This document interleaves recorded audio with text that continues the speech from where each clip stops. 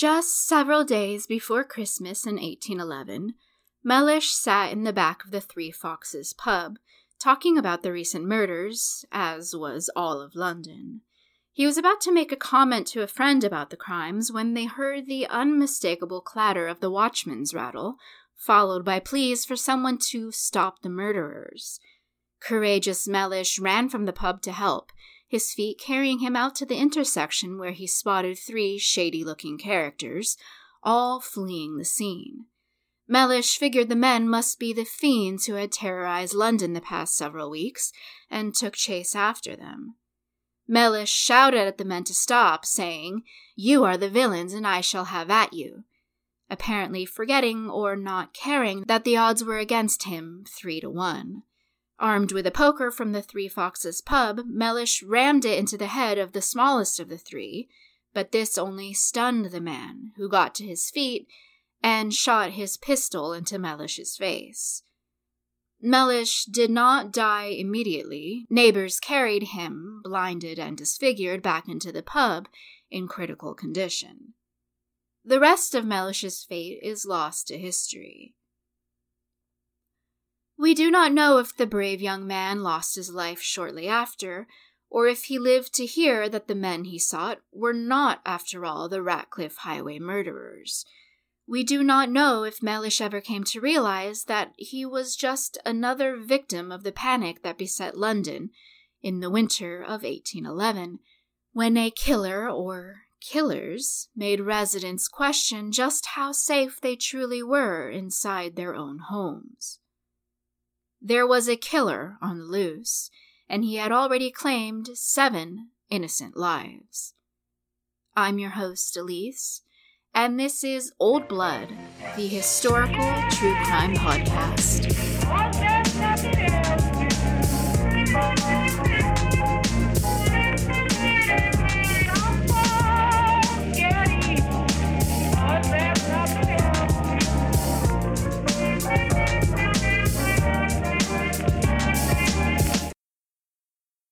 Timothy Marr's linen shop resided at 29 Ratcliffe Highway in East London.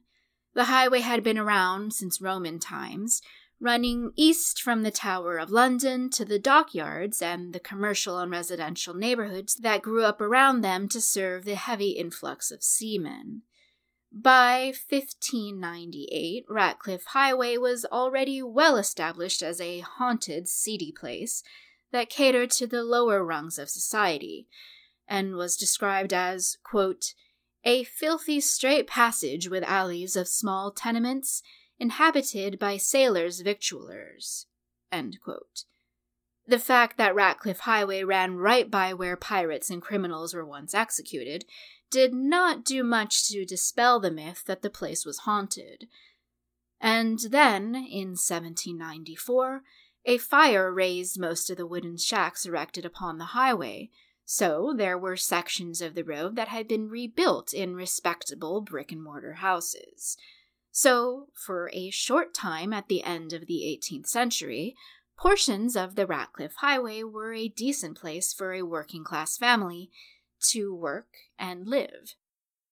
Timothy Marr owned one of these brick buildings along Ratcliffe Highway, adjacent to the London dockyards. Marr himself was once a sailor with the East India Company. In fact, he was a personal servant to the ship captain whose daughter he was in love with. He managed to make an agreement with the captain to settle down and marry his daughter when Marr returned to dry land. Timothy Marr married Celia in April of 1811 and set up shop on 29 Ratcliffe Highway. The Marrs had only been in business several months by the winter. Their son, also named Timothy, was born in August amid construction to the shop. The entire storefront had been taken down to install a larger window, along with other minor updates to the shop and its layout. The Marrs were by no means rich, but they were doing well for themselves, and his business became, already, a respectable one. Saturdays were always the busiest night for shops along Ratcliffe Highway, so shops stayed open late. Although the Marr store was open from 8 a.m. until 10 or 11 at night, It would still take several hours to tidy up and put everything away, so Marr and his employees expected to still be at work well past midnight. This Saturday, December 7th, was no different, and at 11:50 Timothy Marr gave his servant girl some money and asked her to run some errands on his behalf. Margaret Jewell took the pound note Marr gave her and walked out of the shop, leaving behind Marr and the shop boy James Gowan, along with Celia Marr, who was feeding their infant child downstairs in the cellar. Marr requested oysters for dinner since he knew his wife enjoyed them and was still recovering from giving birth and being confined at home. Yet, given the late hour, Margaret Jewell arrived to find the oyster store closed, so she began walking back to the shop. She had to double back and pass the Marr store on her way to go pay the baker's bill, and when she did, she peered inside the window to see Marr still hard at work. It was midnight then, and she kept walking until she reached the baker's shop, only to find the door shut, so she decided to try one more place to see if they had oysters for the Marrs. It was too late, and the other shop was closed too, so she returned to 29 Ratcliffe Highway no more than 20 minutes after first leaving it. Upon her return, she approached to find the lights were out and the door locked, so she began ringing the bell. Perhaps Marr closed up and was already upstairs asleep? But that didn't make sense because Marr knew to expect her back, so she pulled the bell again. And still, nothing. Not even the shop boy James Gowan was inside where she left him. Had he gone home too? She was getting irritated now. It was late and she was on a spooky highway by herself. Why would they lock the door?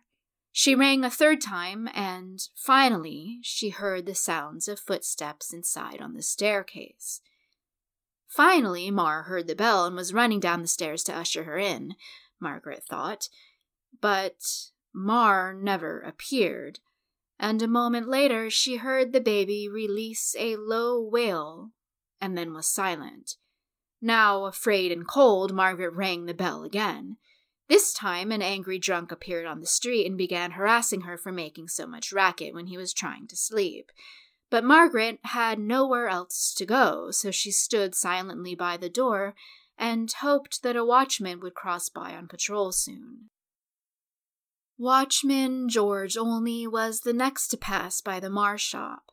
Olney was calling the hour, as he did every 30 minutes to let citizens know the time, and it was 1 a.m. when he crossed Margaret Jewell, waiting outside the Marr shop. He agreed with her that the situation was strange.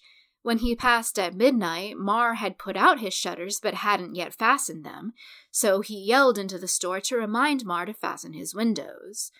A voice from inside that he didn't recognize responded, saying, "We know of it." Now, at 1 a.m., Marr's shutters were still not latched and something was amiss. Olney rang and pounded on the door, even stooping down to yell through the keyhole that Marr should come fasten his shutters. Nothing. Except for John Murray, Marr's neighbor, whose peace had been disturbed ever since Margaret first began ringing the bell. He and his wife were getting ready for bed around midnight when they began to hear noises from next door, sounds of a chair being pushed back, followed by a cry either from a woman or a young boy, but such sounds were common and quickly ignored until Watchman Olney's banging summoned him outside to see what the hell was going on. Murray told Olney to keep knocking while he went around to see if he could enter Marr's back door. He went in through his house and out the back door and over the fence that divided his yard from the Marrs. The first thing he noticed was that the back door was open. He walked in, noticing that a candle had been lit on the first floor landing, so he grabbed the candle on the way up to where the bedrooms were. He couldn't help the feeling that he was intruding on this family's privacy, and already felt embarrassed that Marr would find him sneaking in and chastise him for it. But the house was deadly silent, without the sound of snores and breath that told him someone was sleeping. "Marr, "Mar," John Murray called out to him through the bedroom door. "Your window shutters are not fastened." When he received no reply, Murray likely felt dumb at his trivial concern when there was clearly something much more momentous that had occurred. Murray retraced his steps back down the stairs. James Gowan's body lay just inside the shop, but Murray did not notice his body so much as he stood in awe of the amount of blood that covered the interior. Blood seeping from the body onto the floor, blood sprayed onto the counters, and even flung onto the low ceiling. The candle shook in his hand as Murray shuffled to the door, nearly tripping over the second body. It was Celia Marr, face down in a puddle of her own blood. Murray flung open the door leading to the street. "Murder! Murder!" he cried for the neighborhood to hear.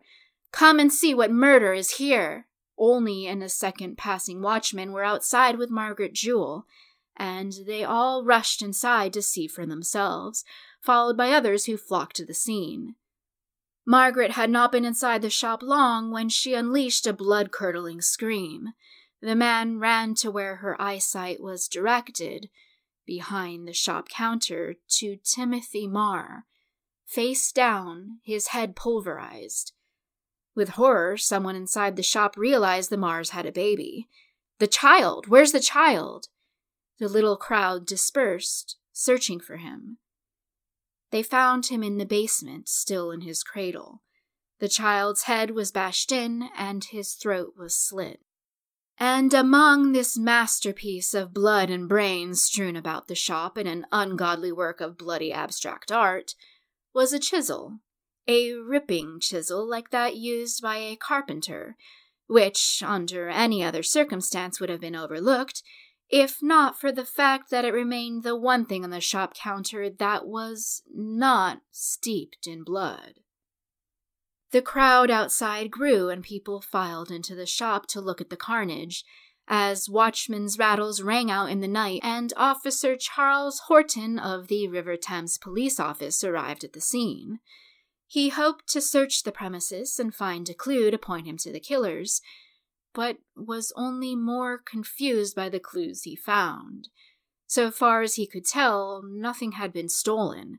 There were still £5 in Marr's pocket, and some money left in the till. Upstairs in the master bedroom, he found £152. If this were a burglary, why did they not take the money? And if this was not about the money, then what the hell was going on? None of the bodies were found upstairs where the bedrooms were, and were neighbor John Murray to have actually gone inside the Marrs' bedroom, he would not have found anyone there. But when Officer Horton searched the room, he found the most important clue sitting on the floor, propped up against a chair by the bedside. It was a heavy iron mallet, or, to be more specific, a carpenter's maul. It looked like a mallet or one of those block hammers, but with one end sharpened to a point. Ship carpenters use these to hammer in nails, and then use the pointed end to further hammer the nail beneath the wood surface. But this one had been used in the murder of 4 people, including a child, and was matted in blood, hair, and brain matter. The tip, they noticed, had been broken off, damaged somehow. The other clue of significance that Officer Horton found was outside Marr's back door. Sets of footprints leading away from the building and over a fence that led to the London Dock Company. There was no police force in 1811 London to investigate the murders. The Metropolitan Police would be established in 1829, but by the time of the Ratcliffe Highway murders, there was no one force to turn to for help. When Jack the Ripper prowled the streets nearly 8 decades later, there was a police force of 14,000 working to find him. In 1811, the Ratcliffe Highway had 35 mostly elderly watchmen, 24 night patrols, and 3 magistrates, each with 8 officers of their own. The author, P.D. James, worked with historian T.A. Critchley to write a book on this case called The Mall and the Pear Tree, which is the main source for this episode. In it, James and Critchley explain how corrupt and ineffective these night watches were, and how people had to be conscripted to be constable then because it was such a thankless job. There was, however, the River Thames Police Force, established only 11 years earlier. They were mostly confined to the river as their purpose was to protect cargo and ships, but after the murders at Marr's linen shop, the magistrate in charge of the River Thames Police Force, John Harriet, took on the responsibility of investigating. Violence was common in 1811 London, but not the kind witnessed at Marr's linen shop. This was the wholesale slaughter of an entire family, including an infant. One could be expected to witness violence on the docks or in the streets, but in one's own home? If a person wasn't safe in their own homes, then no one was safe at all. This was unnerving to Londoners on a whole different level. But England did not yet know how to handle such an atrocity. They did not yet have the resources or manpower. Everyone was always confused about whose responsibility was what, and one group rarely bothered to compare notes with the other. The Home Secretary, Richard Ryder, would later become more involved in the case, but in the meantime the responsibility fell mostly to the magistrates appointed by him. It would be some time before public pressure forced these magistrates and Secretary Ryder into more active positions. Officer Harriet of the River Thames Police Force wrote to the Home Office, hoping for some support, and then printed a handbill with a description of the suspects and offered a £20 reward. This would later be increased to £50. Harriet wrote that from the evidence at the crime scene, it is pretty evident that at least 2 persons were concerned with the murders. He theorized that the killers likely waited for the busiest night of the week, the night shop owners had the most money on hand to strike. They probably waited outside Marr's shop for him to put up his shutters, at which point they snuck in through the front door and, after the murders, fled out the back. This was confirmed by reports of 3 men seen loitering outside the store earlier that evening. Authorities kept the Marrs and James Gowan inside the home until the funeral, with Timothy, Celia, and their infant laid out in the upstairs bedroom together. There was an officer on guard at all times, but this simply meant he was somewhere in the house, as curious people from all over filed in to see the corpses and crime scene. The inquest was held on a Tuesday, 3 days after the murders, at a nearby public house named the Jolly Sailor, as was the custom. Coroner John Unwin and the jury crossed the street to inspect the scene and the bodies. All 4 were bludgeoned, and all 4 had their throats slit. The jury rendered a verdict that they had been killed by a person or persons unknown. And the theories began. Apparently, Celia Marr had a servant by the name of Wilkie, who was fired on suspicion of dishonesty and allegedly had a verbal altercation with Celia in which she threatened to kill her. But then the 2 had made up, and the servant was seen visiting the Marrs amicably afterward. Wilkie had since taken up prostitution, which concerned Celia, who told her that she would take her back if Wilkie ceased sinning and changed her ways. Timothy's brother was also suspected, since it was rumored the 2 had a falling out and hadn't spoken in years. The brother was interrogated for 48 hours and then let go. He had been in a different city at the time of the murders.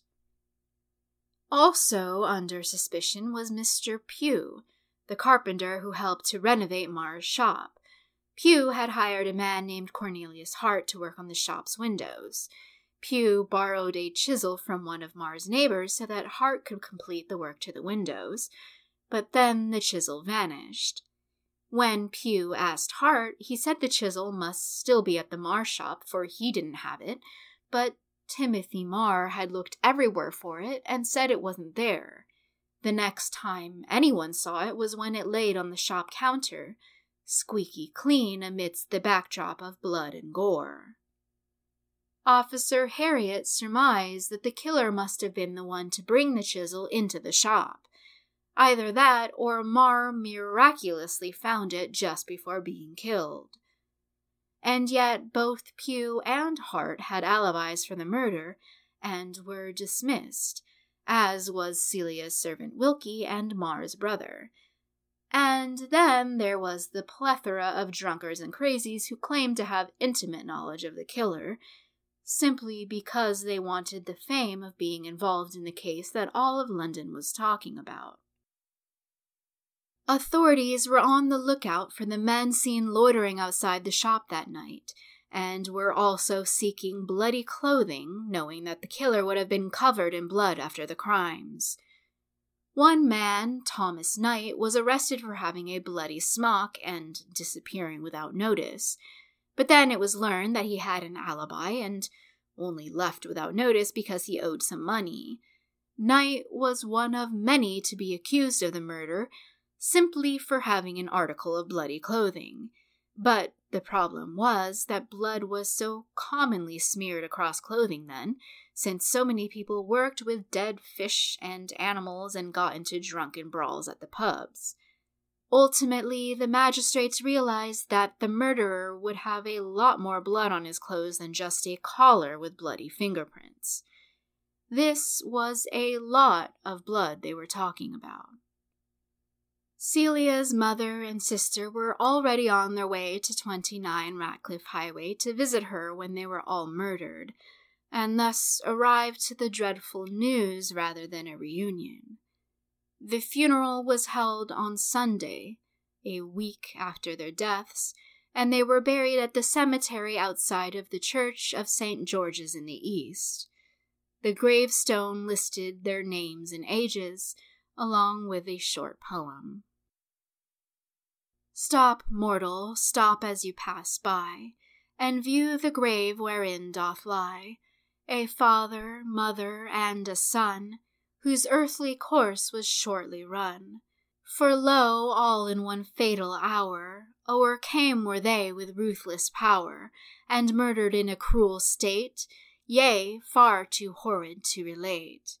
They spared not one to tell the tale, one for the other could not wail. The lovers' fate in anguish sighed, loving they lived, together died. Reflect, O reader, o'er their fate, and turn from sin before too late. Life is uncertain in this world, oft in a moment we are hurled to endless bliss or endless pain, so let not sin within you reign. An evil-minded man will keep you evil-minded. It was not until Thursday the 19th, 12 days after the murders, that someone bothered to re-examine the bloody maul found by Mar's bedside.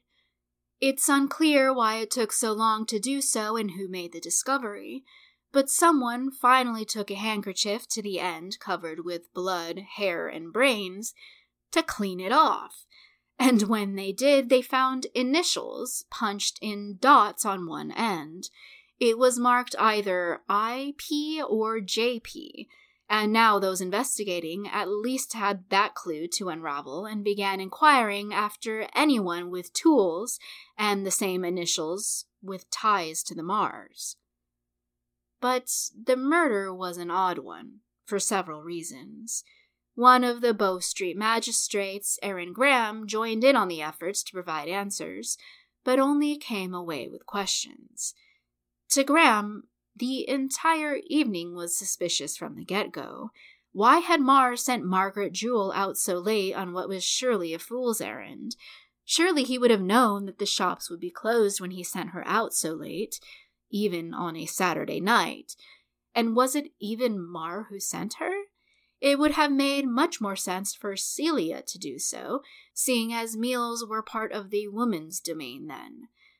Margaret Jewell testified at the inquest that it was Mar who sent her, but the magistrates told the Home Secretary that it was Celia who had done so.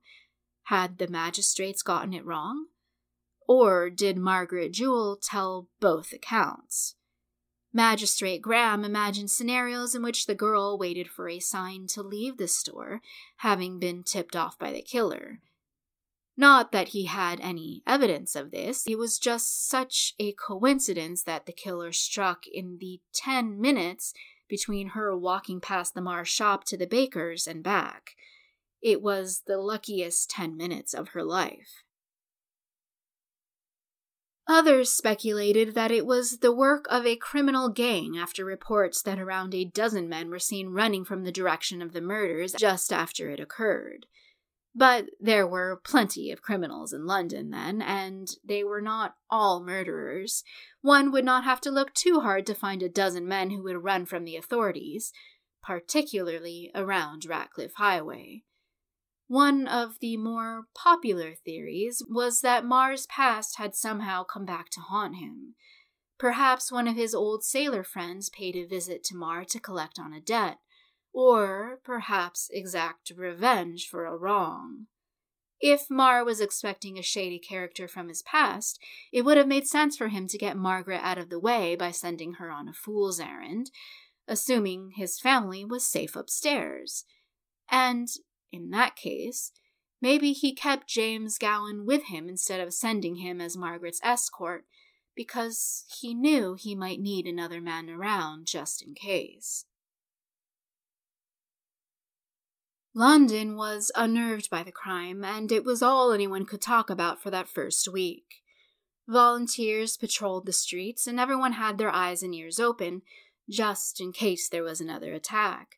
But 1 week passed, and the Mars were buried, and by the 12th night people resumed their daily lives. As had the Williamsons, who owned the King's Arms public house over on New Gravel Lane.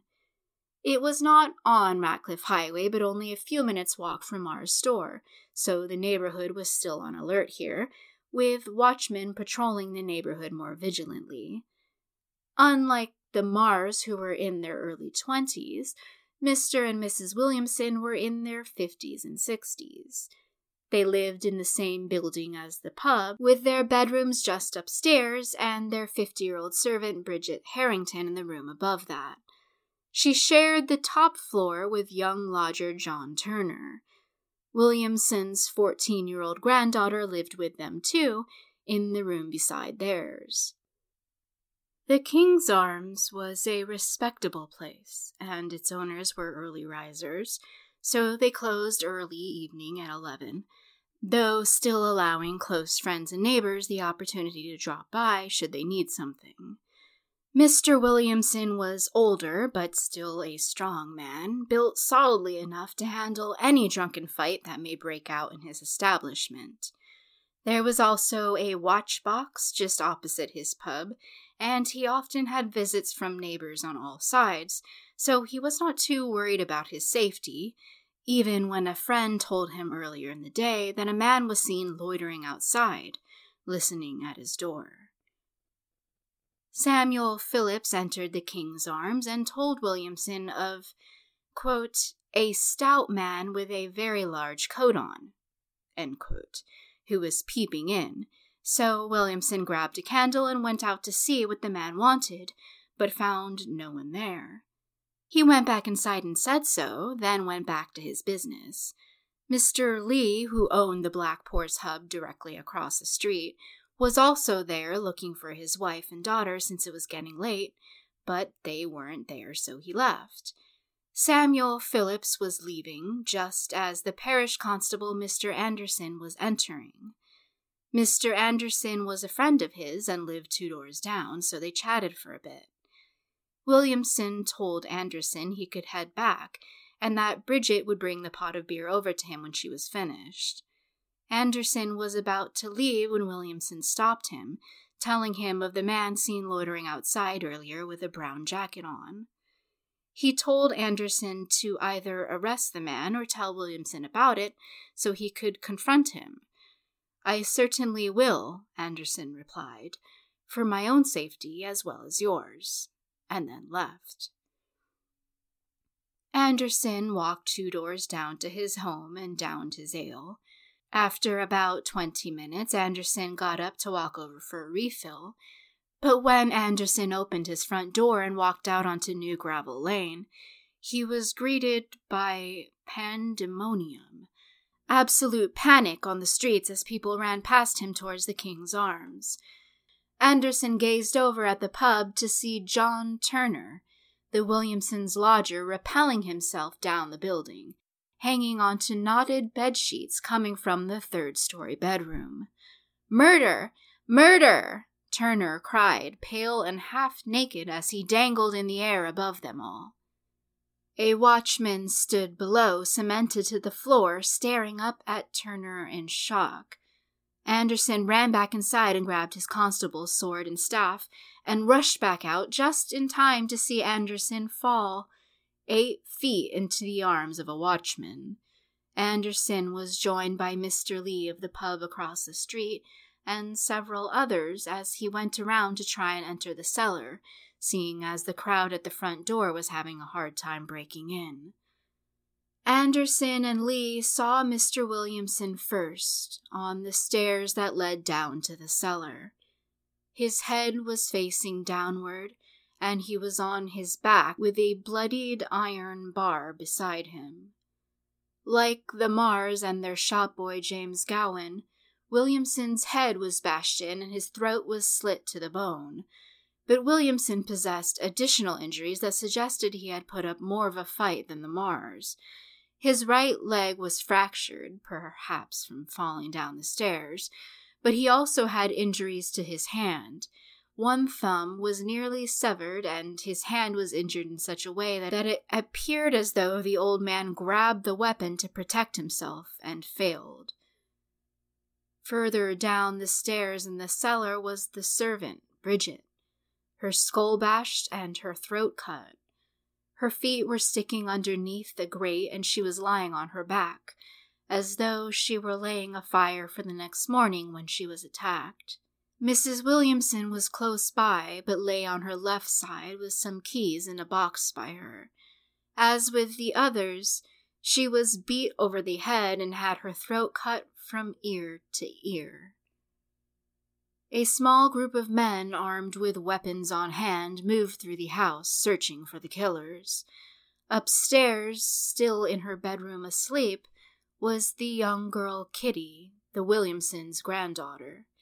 She hadn't heard a thing and was miraculously carried out to safety.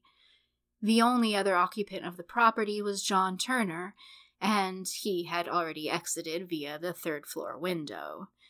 At the next coroner's inquest, he explained the ordeal. Turner explained that when Anderson entered the King's Arms, Bridget was in the process of raking out the fire. Turner was retiring to bed and saw Mrs. Williamson do the same, but then, moments later, heard her lock the door and go back downstairs. Only several minutes had passed when he heard a large banging sound coming from the front door, and then a moment later, screams. "We shall be murdered!" yelled again and again. Turner heard 2 or 3 loud thuds and then another voice. This time it was Mr. Williamson shouting, "We shall be murdered!"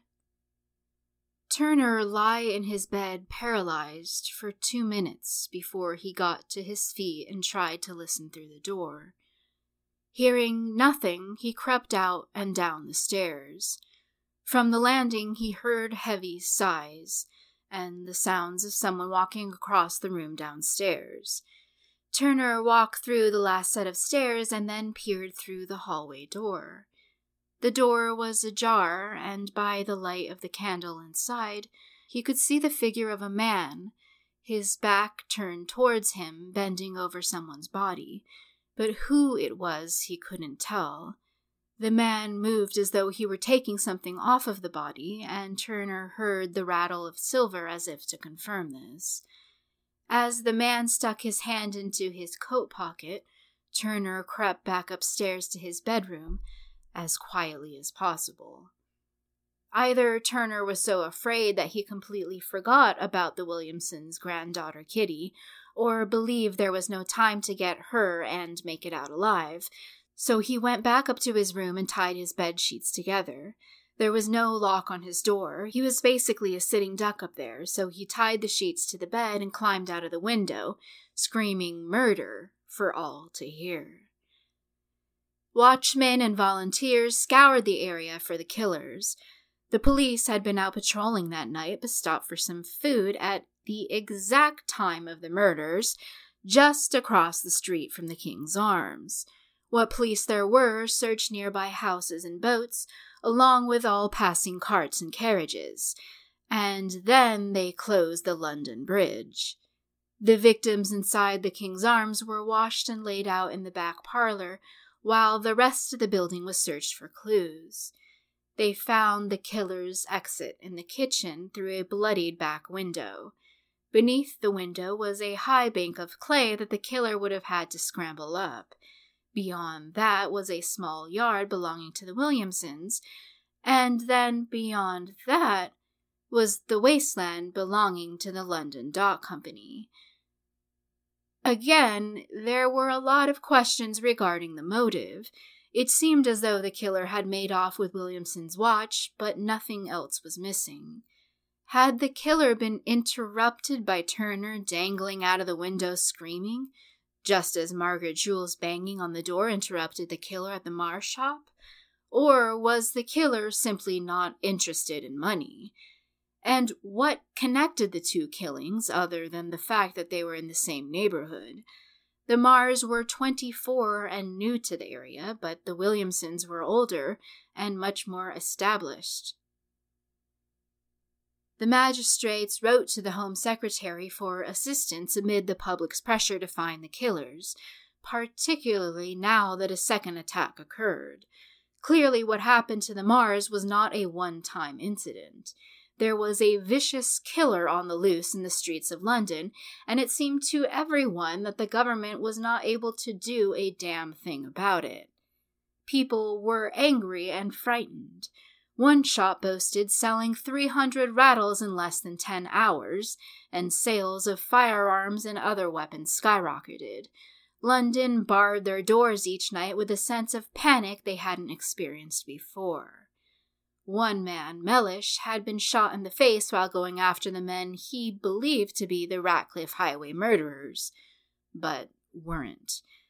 The police and the powers that be were doing their best, but still scrambling.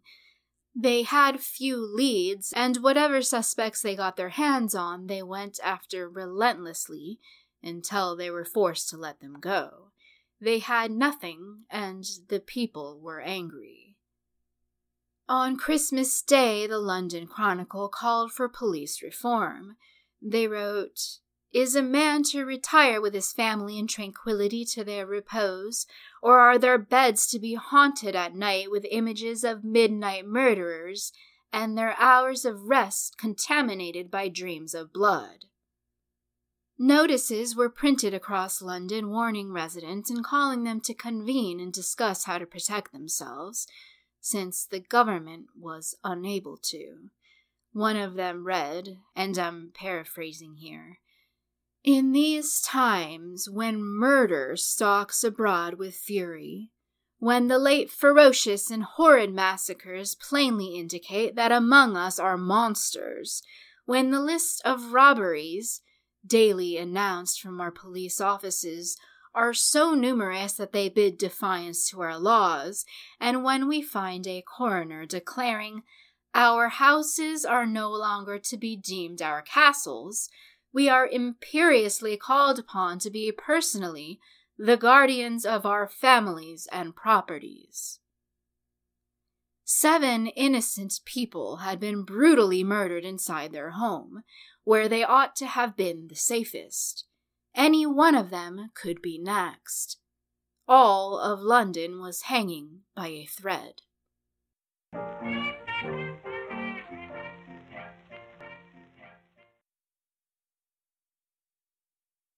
On Christmas Eve, the police arrested their villain. The tip came from Mr. Vermillo, the landlord of a local tavern, the Pear Tree Inn. He was actually in Newgate prison at the time because of some debts he owed and needed the reward money. He managed the Pear Tree Inn with his wife and hosted many sailors as lodgers, including a German man named John Peterson. Peterson went back to sea but asked the Vermillos to keep his tools for safekeeping while he was away. Vermillo recognized the Bloody Maul because he had seen it and used it at the Pear Tree Inn. It belonged to John Peterson, hence the initials J.P. punched into the face of it. In fact, Vermillo claims to have accidentally broken the tip of the maul himself while chopping some wood.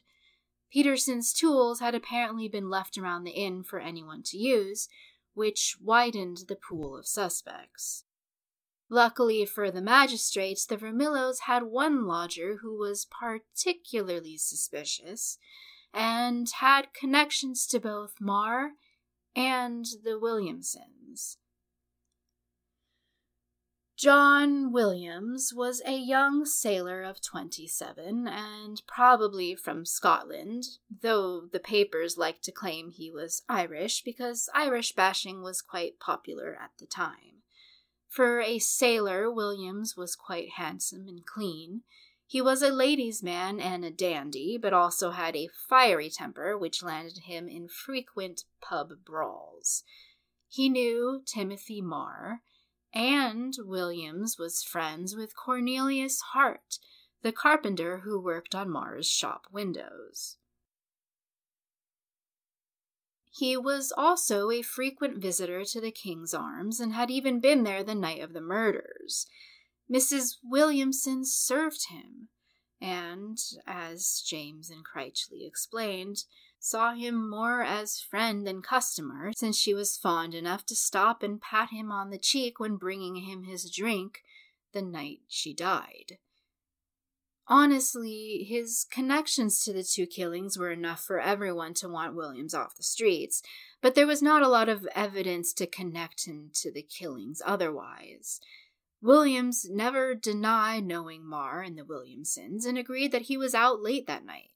He said he was out trying to find a surgeon for his leg and then got back home late and yelled at his roommate, telling him to blow out his candle and let him sleep.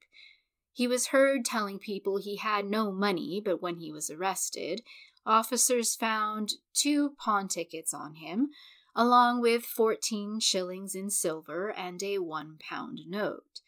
Nothing was said of the pawn tickets, so it was likely unimportant, but much was made of the fact that he suddenly had a bunch of money on him, despite the fact that said money could very well have come from him pawning some of his own items.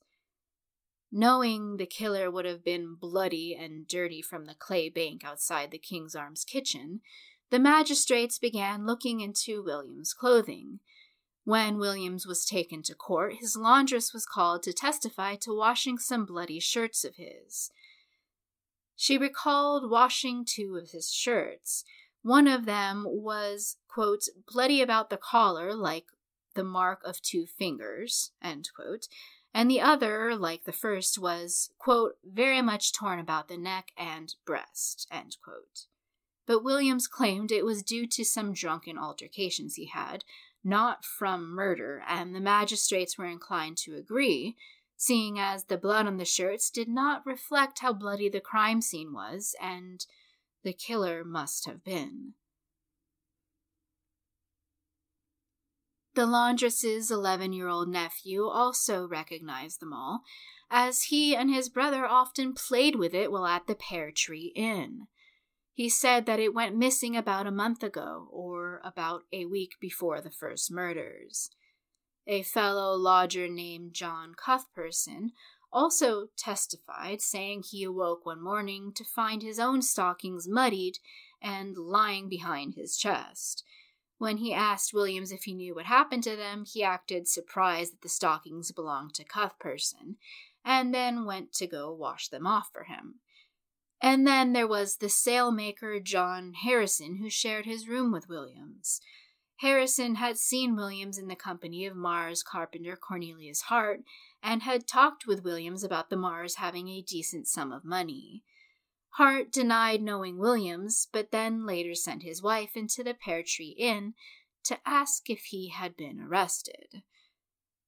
Roomy Harrison said the morning after the murder at the King's Arms, he found muddy shoes under William's bed, which he showed to landlady Vermillo. But for John Williams, this was all easy to explain. He got into a bar fight and his clothes got all torn and bloodied. It was a common occurrence, as was muddy clothes on a sailor. But then there was the fantastic story told by the old widow Mrs. Orr. Just several days before the first murder at the Mars shop, she was awoken at 1:30 in the morning by a man breaking into her house. The scared lady asked who was there and got a reply saying, "I am a robber." But she recognized the voice as John Williams, whom she knew quite well, so she invited him in. "Whether you are a robber or not, I will let you in, and I'm glad to see you," she said. Williams had a seat, and the two talked for about half an hour until the watchman passed by, calling the time. Williams got up, saying he wanted to have a drink with her, but asked her to go get it since he did not want to leave. She agreed and walked over to the Pear Tree Inn, but found it closed, so she walked back home, where Williams began to ask about the layout of her home. Apparently, Mrs. Orr's house had an ideal view of the back of Mrs. Vermillo's at the Pear Tree Inn, being directly behind it. At some point, the watchman had notified Mrs. Orr that he found a chisel just outside her window and handed it to her. Williams walked out while the watchman was saying so, and then walked back into Mrs. Orr's home after the watchman had left. He picked up the chisel, turning to Mrs. Orr, saying, "Damn my eyes, where did you get this chisel?" Orr said she kept the tool, and Mrs. Vermillo recognized it as matching the rest of John Peterson's that were left at the Pear Tree Inn. But Mrs. Orr insisted that Williams couldn't be the murderer, since he was so kind to her and her daughter. This was, after all, a time when a character witness went far in clearing or damning a suspect. Yet when the day came, the magistrates were interrupted by the news that Williams had killed himself in prison. He was found hanging cold and lifeless from an iron bar that ran across the ceiling of his cell, sans shoes and jacket. He had apparently used a handkerchief to do the deed. It was a shock to all, particularly those at the jail who had interacted with Williams just before, and agreed he had been in good spirits and totally unconcerned with the trial. There was little evidence against him, and he wasn't worried. He wasn't the first innocent man to be jailed for the murders, only to be let go. It had already happened on multiple occasions. But Williams likely did not know how badly the magistrates wanted the murderer to be him, and to put this whole tragedy behind them and get everyone off their backs. Nor did he realize how panicked the public had become, and how they raged for answers and security. And this was a society who took suicide very seriously, both as a sin and as a sign of guilt. Whatever doubts the populace may have had of Williams as a suspect mostly vanished when he killed himself. It was the ultimate sign of guilt.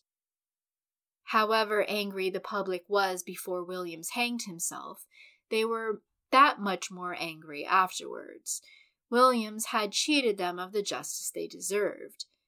As James and Critchley wrote, quote, "It is society, not merely individuals, that has been outraged. It is society that must be appeased." End quote. 7 people were massacred inside their own homes, and the police had done nothing to protect them or avenge them. Thus, on New Year's Eve in 1811, John Williams' decaying corpse was placed onto a rolling platform and sent on a parade down Ratcliffe Highway. The corpse was 4 days old by this point, and Williams' forearms had since turned black from the elbows down.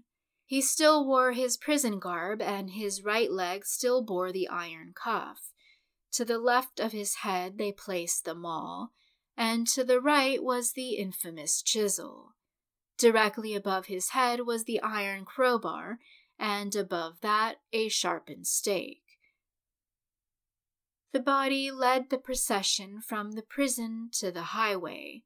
It stopped once they reached Mar's linen shop on 29 Ratcliffe Highway, as it would multiple times during the parade so that everyone could view and enjoy the show. When the cart came to a stop, though, it hit a bump and William's head rolled to the side. A spectator jumped up onto the platform to reposition William's head so that he gazed directly up at Mar's shop to reflect upon what he had done. Around 10,000 people joined in on the procession as they were led down Pear Tree Alley to where the killer had been a boarder and stolen his murder weapons, then to the King's Arms, where it made another 10-minute detour. One man was so affected by the sight that he mounted the cart to whip William's face several times. The final destination was the intersection of Cannon and Cable Streets. It was tradition to bury a criminal who committed suicide at an intersection to prevent their ghost from returning to the land of the living. The belief was that the intersection would confuse the returning soul and keep them stuck there. That is, if the stake through the heart hadn't already done the job. They lifted William's body and let it tumble into the pre-dug hole so that it was in the kneeling position, and then plunged a stake through his heart and covered his body back up with lime, then dirt, then paving stones. William's body remained there until 1886, when a gas company was digging in the area and found him. The owner of the corner pub, the Crown and Dolphin, allegedly kept the skull while criminologists studied the bones. But that's the last anyone heard of what happened to William's skeleton. Back to 1811, there were too many questions left over, like what weapon had been used to slit these poor people's throats. The coroner always said the weapon used on the victims' throats had to have been a razor, for the cuts were made cleanly and deeply. But still, this weapon was never located. The public remained unsatisfied. Almost as if on cue, the Times began reports of clues coming in, confirming William's guilt. The most zealous of these clue senders was none other than John Harrison, the sailmaker and John Williams' roomie at the Pear Tree Inn.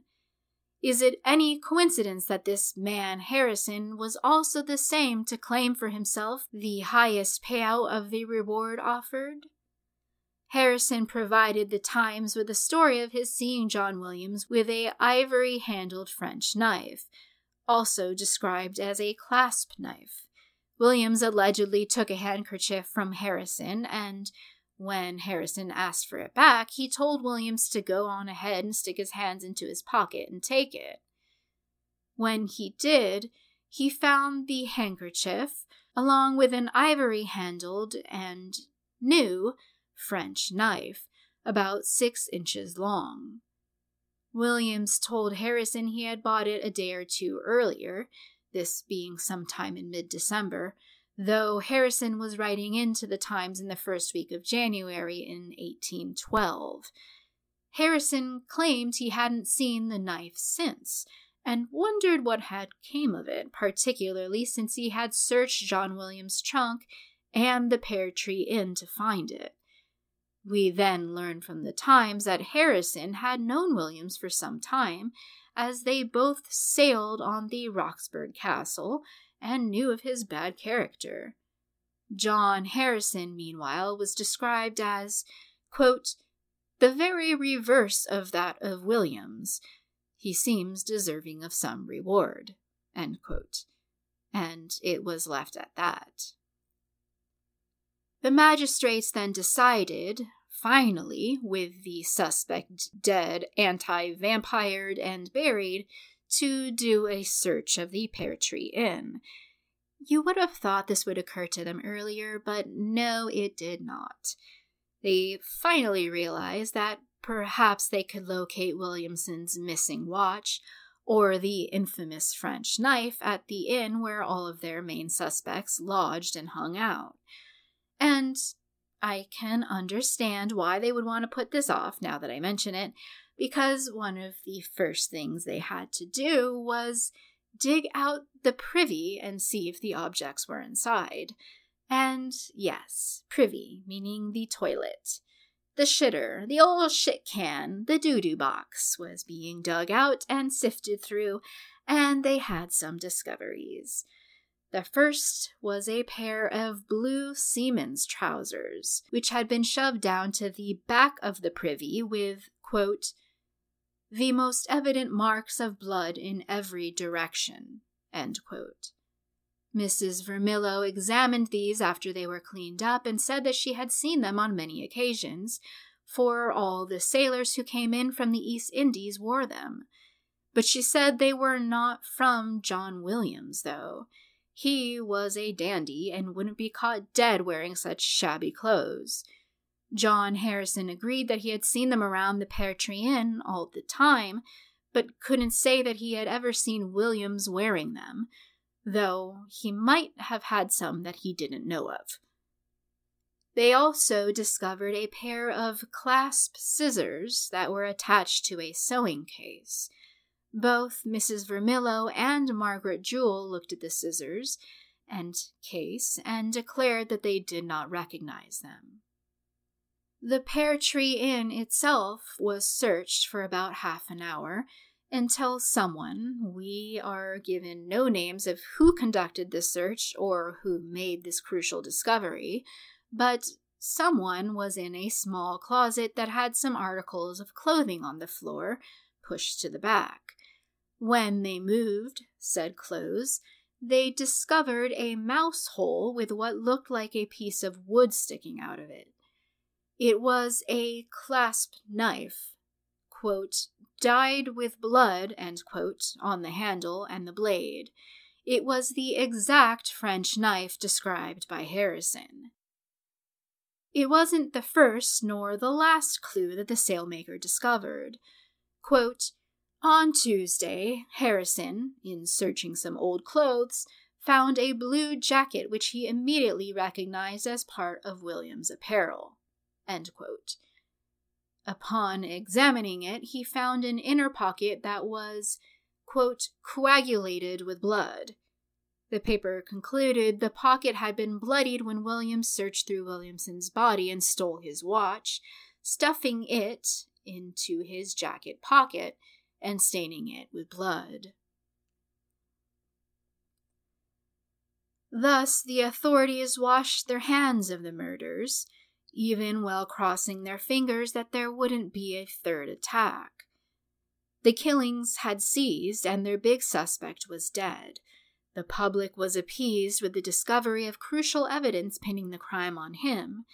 They hoped this would all be enough. But was it?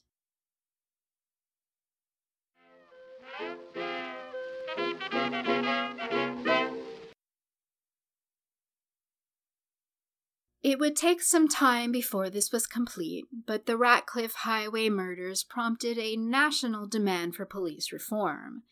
The killings had highlighted how woefully unprepared authorities were for such a crime, and how inadequate the present policing was. P.D. James and Critchley likened the experience of Londoners just after the Marr and Williamson murders to the psychological reactions Americans had to the assassinations of JFK and Martin Luther King Jr. In England, James and Critchley write, as in America many years later, men felt that a society which failed to prevent the commission of crimes so heinous must itself be rotten at the core. Hence, it was crucial that the magistrates and Home Secretary appear as though they had administered justice. The problem was that even as far as 300 miles away in Keswick, the English were obsessed with the recent killings and what it meant for the state of their country. One wrote, "We in the country here are thinking and talking of nothing but the dreadful murders, which seem to bring a stigma, not merely on the police, but on the land we live in and even our human nature. No circumstances which did not concern myself ever disturbed me so much. I have never had so mingled a feeling of horror and indignation and astonishment, with a sense of insecurity too, which no man in this state of society ever felt before, and a feeling that the national character is disgraced." These were strong words, but in truth the country was divided on the issue.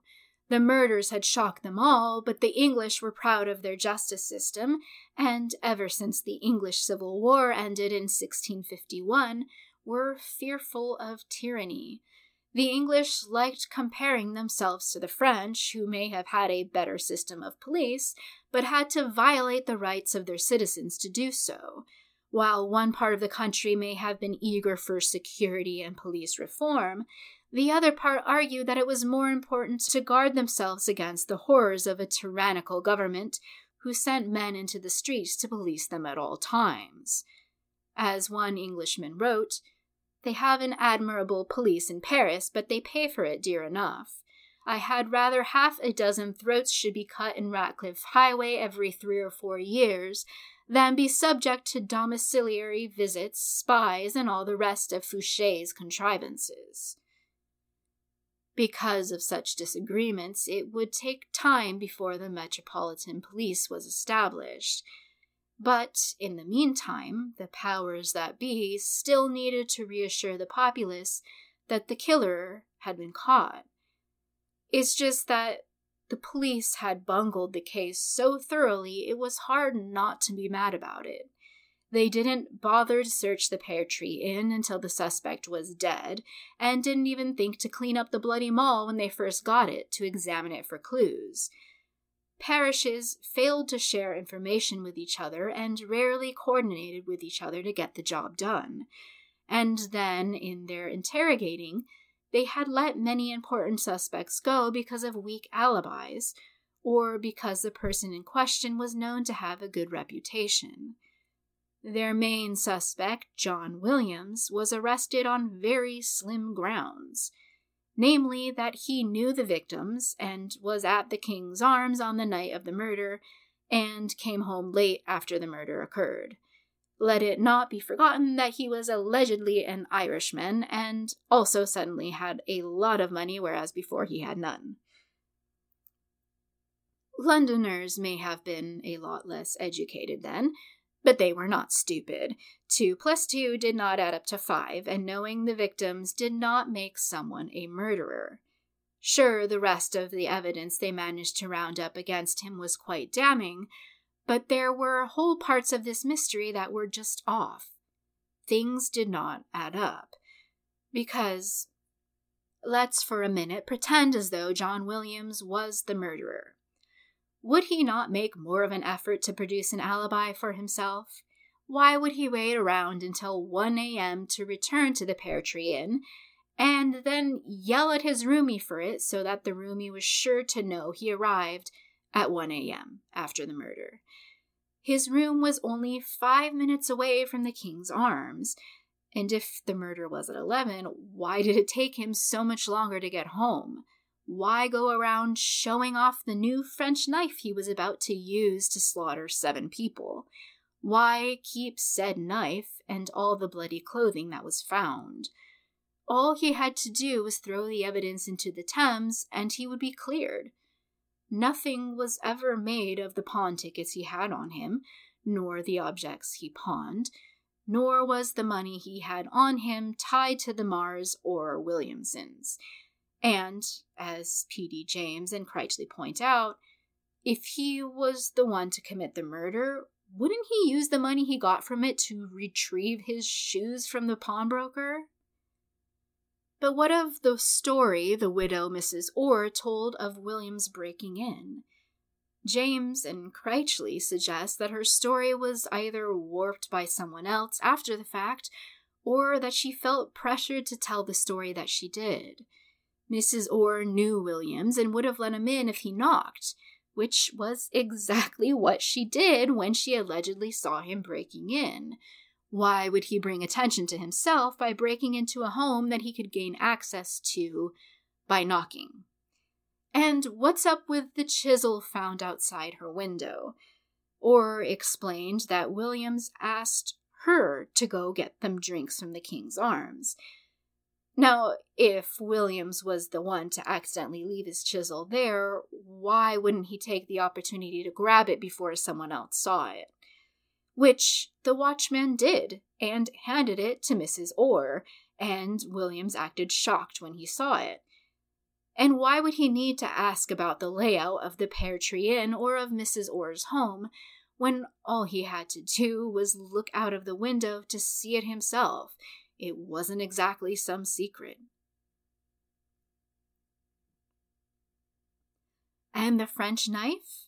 James and Critchley think that Williams probably purchased it for himself and was showing it off to everyone because he was proud of it, and not anticipating using it to slaughter 2 households. So why kill himself then? It's always possible that Williams was depressed or mentally ill and chose to end his life. But it's not possible to think that he killed himself because he believed he had no other way out to escape the gallows. The trial had not even been held yet. By that point, there was plenty of time for things to unravel differently, and, as we said, there was not that much evidence against him at the time of his death anyway. When the jailers discovered him, Williams looked as though he had struggled greatly during the hanging. And yet, during this great struggle, he did not reach up to the bar that held him or search with his feet for the furniture beside him. He was seen as hopeful before his death, saying he was sure he would get out of things all right. He could have been lying and could have been an accomplice to the killer and felt enough remorse about that fact to kill himself. But this did not seem right either. If he was guilty as an accomplice, all he had to do was turn King's evidence, make a deal, and spill the tea against his accomplices, and he would walk free. And if Williams was guilty, he surely would have made a confession of his sins before killing himself. He had no reason to stay silent if he was guilty and intent on dying anyway. It seems like an Epstein suicide to me. You know, suicide. Jailers were notoriously underpaid and notoriously corrupt for the same reason. It's not impossible for someone to have bribed the jailer, who, by the way, did not attend the inquest and give his testimony because his doctor said he was in too poor health. And then there were reports from a nearby cell of hearing the sounds of shaking chains at around 3 a.m, the night Williams killed himself. And why should only William's forearms have turned black when the rest of him appeared fine on the procession to his grave? Could it be that someone had been holding him by his arms, leaving said bruising? And what about John Turner, the lodger at the King's Arms who saw the killer bending over the body to take something? He knew John Williams, and said that the man he saw was not him. If Williams was involved at all, it must have been with at least one other man. 2 men were spotted outside of the King's Arms the night of the killings, one of them big and tall, the other shorter and stout. Turner saw the tall man inside the pub bending over a victim, but that man was not John Williams. Thus, the tall man was not John Williams. But neither was Williams described as stout. Even Mrs. Vermillo was hesitant to say that John Williams had been the Ratcliffe highway killer. She didn't want to ID them all as belonging to John Peterson at first, but likely after a conversation with Mr. Vermillo, still in debtor's prison, she was reminded of the reward money at stake and subsequently ID'd them. But she was upset that her husband brought Williams into the matter, saying, "Good God, why does he say so?" When they told Mrs. Vermillo that Williams had killed himself, her response was, "Good God, I hope not." When asked why not, she replied, after some encouragement, that, quote, "I should have been sorry if he was innocent that he should have suffered." End quote. On January 6th, the Times printed that Mrs. Vermillo was overheard saying that if the police paid as much attention to Mars Carpenter as her, they would have learned something. What was it that Mrs. Vermillo knew? She, landlady of the inn at the epicenter of this entire tragedy, and she was sorry for Williams. Truly, it was a very convenient death. We already know that if there was only one killer, it could not have been Williams, because Williams was not the man Turner spotted. And even if Williams were an accomplice, this still leaves at least one other person who would want Williams to keep his mouth shut. James and Critchley wrote, "There must have been at least one man whose safety depended on Williams dying, and dying soon."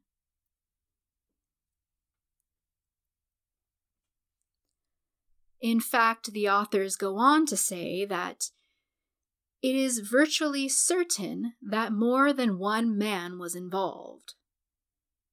More than one man had been seen outside of the Mars, as well as outside of the King's Arms, and there had been more than one set of footprints to follow out of the Mars back door. And then there were the weapons. At the Mars, the killer had left behind the ripping chisel found clean on the counter, the maul found in the empty upstairs bedroom, and then whatever object had slit everyone's throats. 3 weapons. For one man? And why were they discovered so far apart if they were not carried by different men? Sure, one man could have come in with all 3, but it makes less sense given all the other clues we have. At the King's Arms, though, this is a different story. The bloody iron bar was located, and again, the razor or knife that slit the throats was not. The coroner was certain the weapon had to have been a razor since the wounds were so deep and clean, without any hacking or sawing, and yet the official weapon, per the authorities, was the French knife found at the Pear Tree Inn, and we are given to believe that this was just one particularly sharp knife. What makes more sense is that although there was likely more than one suspect at the Mars for the first attack, the second may have been done alone. Perhaps after the first attack, the other man or men decided to bow out, either from nerves or guilt or fear of being caught, or whatever, and the main killer continued the second job on his own. In John Turner's testimony, he described hearing one set of footprints that night, and given how tense the situation was, it's hard to believe he would miss hearing a second set of footsteps inside the home. Both attacks were vicious. The killer had no regard for the lives within, did not hesitate to slit the throat of an infant or bash in an old lady's skull. This was a killer without conscience, or what we today would call a psychopath. The brutality and speed of the attacks was just far too great. Both attacks were done quickly, within the span of 20 minutes. The killer was in and out, and in both cases the killer had entered through the front door. In the first instance, Marr left the front door unlocked when he went out to put up his shutters. In the second attack, the door was left open for Anderson, whom Williamson was expecting to return for more beer. Only Williamson had defense-type-looking wounds on his hand, like he was trying to grab the blade. And only Williamson had been strong enough to fight off the tall man. But all the others were beaten and cut quickly, without warning.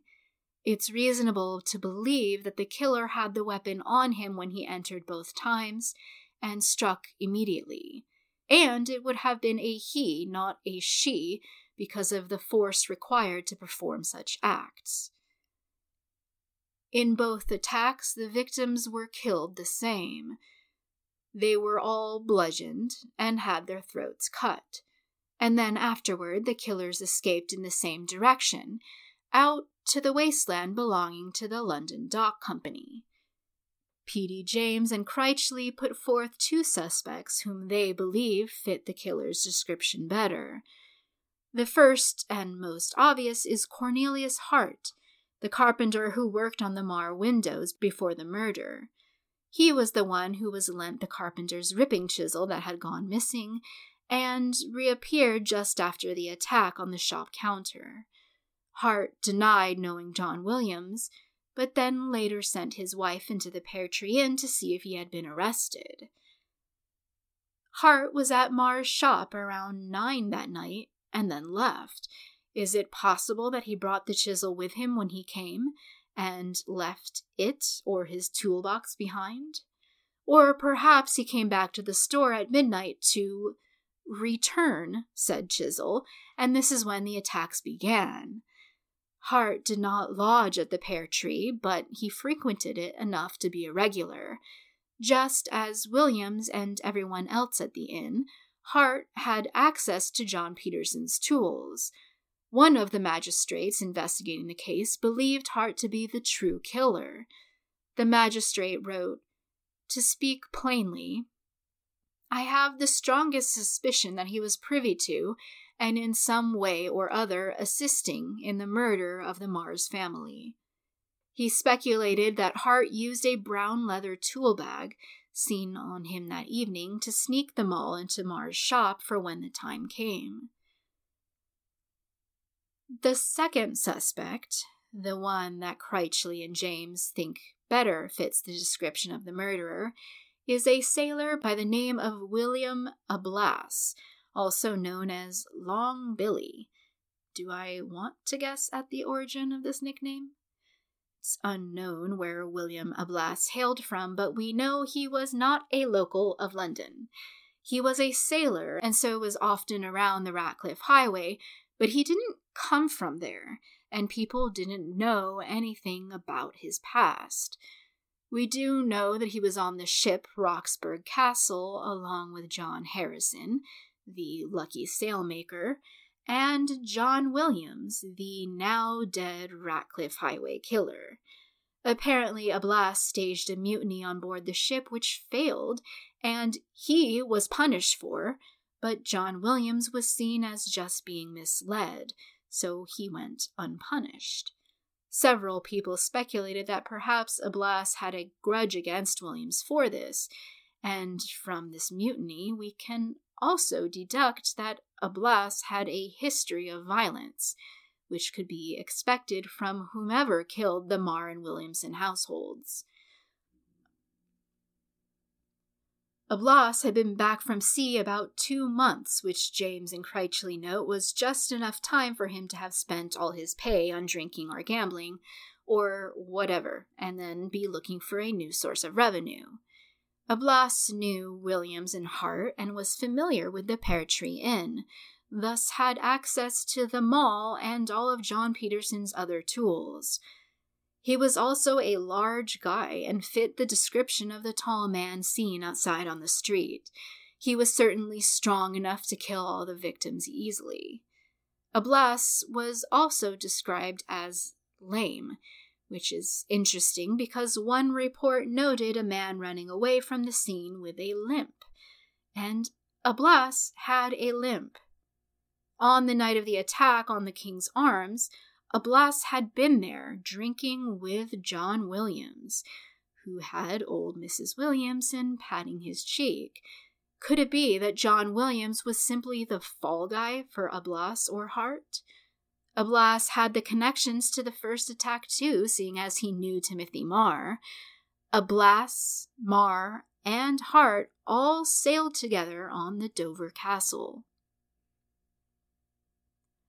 Is it possible that Timothy Marr expected some of his old sailor friends to visit his shop that night?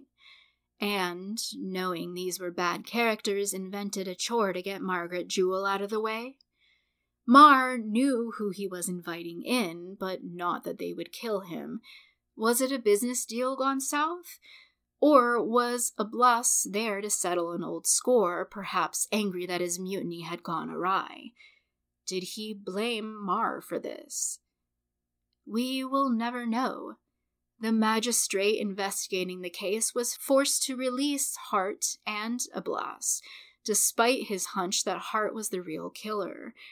Ablas had an alibi, though this was only his wife, so it was not exactly foolproof. But the magistrate could find no solid evidence to connect either of the two to the killings.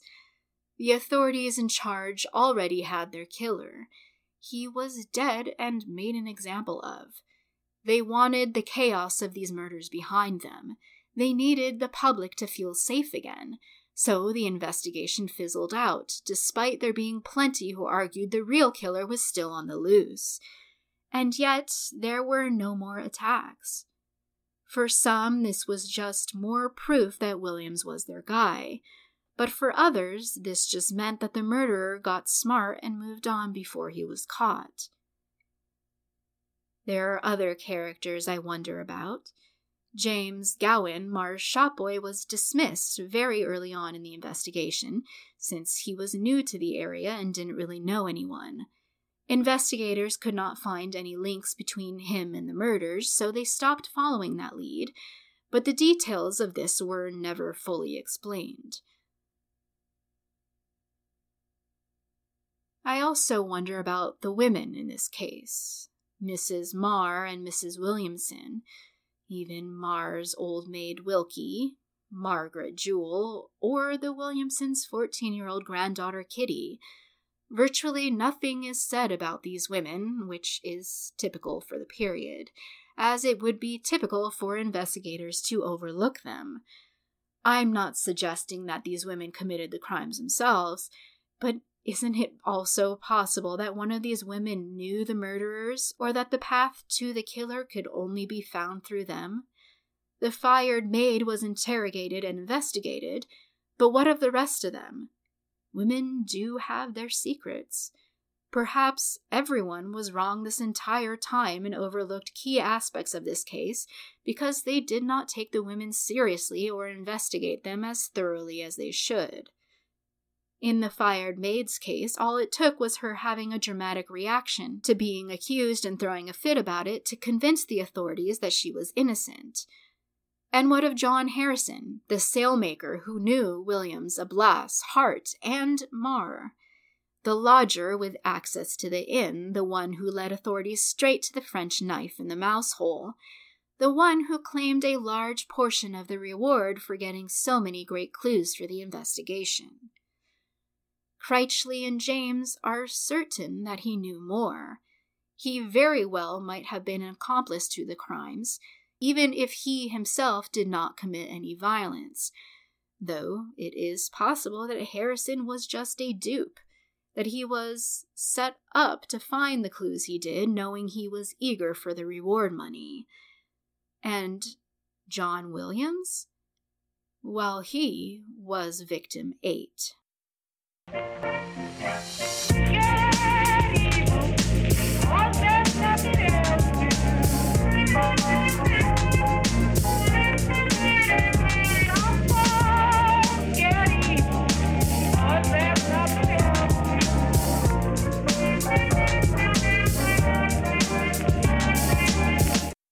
I hope you enjoyed today's episode. Rejoin us in 3 weeks for episode 45. And if you did like what you heard today, please leave us a rating or review on whichever platform you use. And don't forget to subscribe so you get the new episode as soon as it's out. For a complete list of our sources, please see the show notes or visit oldbloodpodcast.com. Be sure to check out our Instagram for images and documents relating to the case by searching for Old Blood Podcast. Music credits to Facilian Studios. An evil mind.